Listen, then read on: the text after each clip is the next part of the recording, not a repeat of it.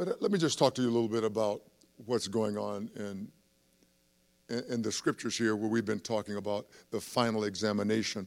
Just to share with you a little bit about our Lord who, by divine appointment, rode into Jerusalem on the last week of his life. It was the 10th of Abib, how you pronounce that.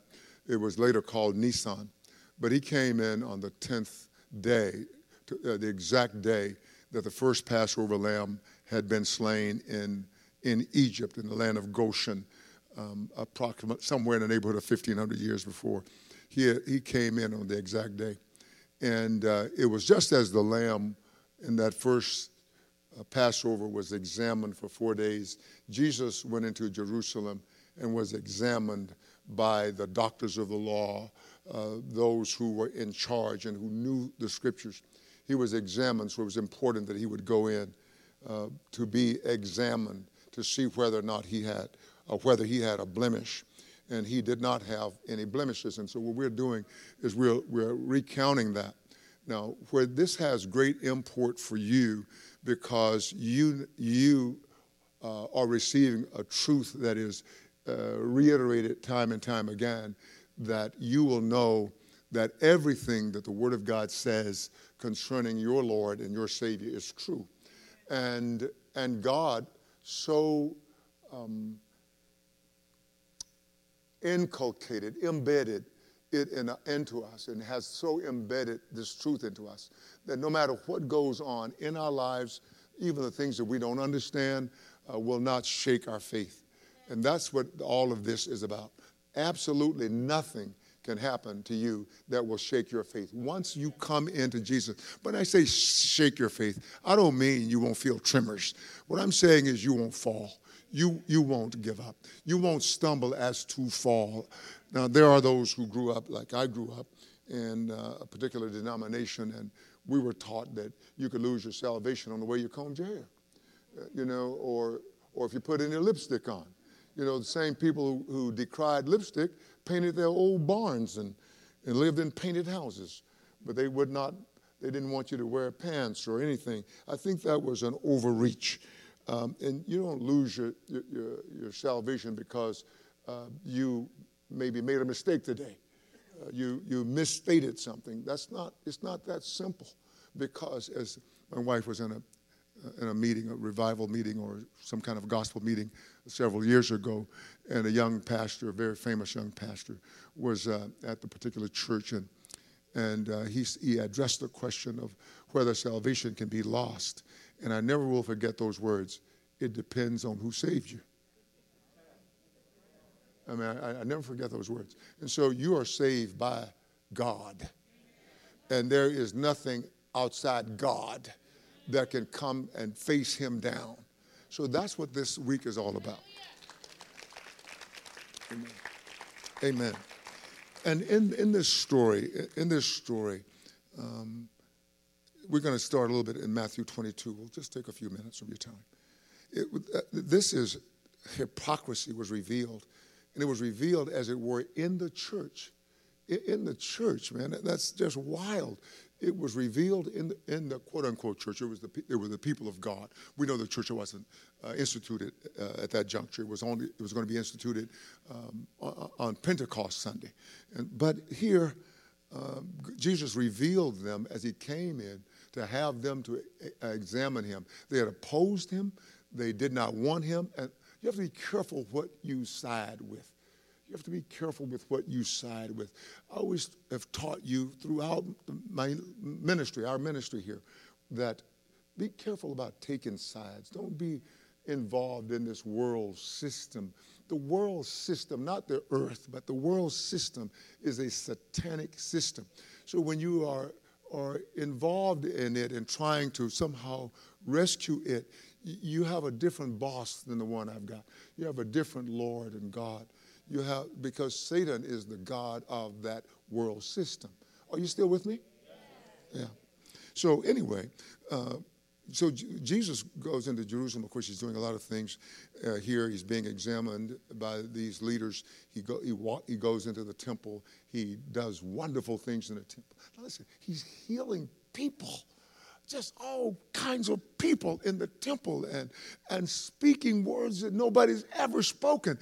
And those they were looking at him so angrily, jealous folks. They were, yes, haters. They were haters.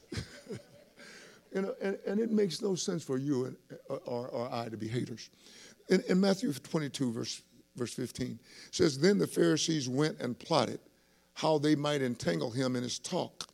And they sent to him their disciples with the Herodians, saying, they were saying, Teacher, we know that you are true and teach the way of God in truth, nor do you care about anyone, for you do not regard the person of men. They were trying to flatter him. Be careful of people who flatter you. They're trying to flatter him. And now they bring, the flattery was the bait. The hook was under it. He said, tell us therefore, what do you think? Is it lawful to pay taxes to Caesar or not? But Jesus perceived their wickedness and said, why do you test me, you hypocrites? Don't you love the way Jesus just said it? He wasn't reviling in return. He just says, you're unskilled at acting. You hypocrites. That's what that means. Show me the tax money. So they brought him a denarius, and he said to them, whose image and inscription is this? They said to him, Caesar's. So Caesar had coined money, and this was about a day's wages. It's like, a penny. And he said, whose image and inscription is this? They said to him, Caesar's. He said to them, render therefore to Caesar the things that are Caesar's, and to God the things that are God's. And so he gives us good instructions as to how we are to comport ourselves in the world. Those things that the leaders of this world system require of us, because we live in the world and we live in the kingdom. We have dual citizenship. Those things that they require, taxes, etc., just pay them. One time we were in a particular nation, and I want to be very careful because I don't want to call a nation out and maybe appear to disparage that nation. I'm not ever doing that. But we were in a nation, and boy, you're talking about chuck holes everywhere. Boom, boom, boom, boom. You're driving down main streets, boom, boom, boom. Just going, it's like it was crazy. And my wife was sitting in the back. Of course, I was in the front with the driver, and she just started to shout, I love paying taxes, I love paying taxes, I love paying.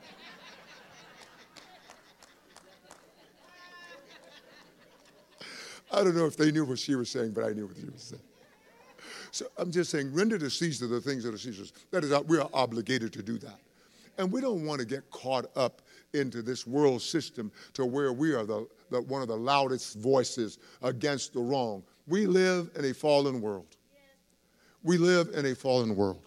And so we must recognize that. But then he says, and to God the things that are God's. And so you are obligated to give God the things that are his. So when they heard these words, they marveled and left him and went their way. So what are the things that belong to God? Have you ever thought about it? The scriptures are replete with these things that Jesus is referring to. He's implying these things. And so I was asking the Lord, what are the things that belong to God? He says justice, righteousness, mercy, and faith. Because he had said to the Pharisees that those things that you should have tithed, they tithed down even to their spices. I mean, they were really strict, man. Anise and cumin, etc. They were tithing. They were strict on that. I know there are believers today who say, well, tithing is Old Testament. Well, Jesus tells us if your righteousness does not exceed theirs, you won't get into the kingdom. But he says justice, righteousness, mercy, and faith. And in Spanish, justice and righteousness is in one word, justicia. Justicia. And in justicia, you have the understanding that to be righteous is to be just. And to be just is to be righteous. So they're not divided words. I love that.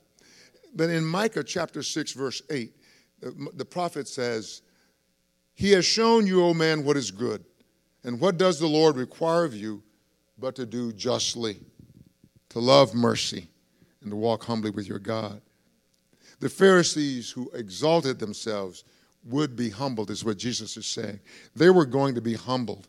And Jesus' followers, by humbling themselves in service to him, would someday be exalted. And Jesus is saying that for all of us in the house. And this is what that last week was about. He spoke so well that they could not refute a thing that he said. He proved that he is the Lamb of God. He proved he is the Savior of the world. Let us never, never, ever forget that. In the name of the Lord Jesus. Brother James.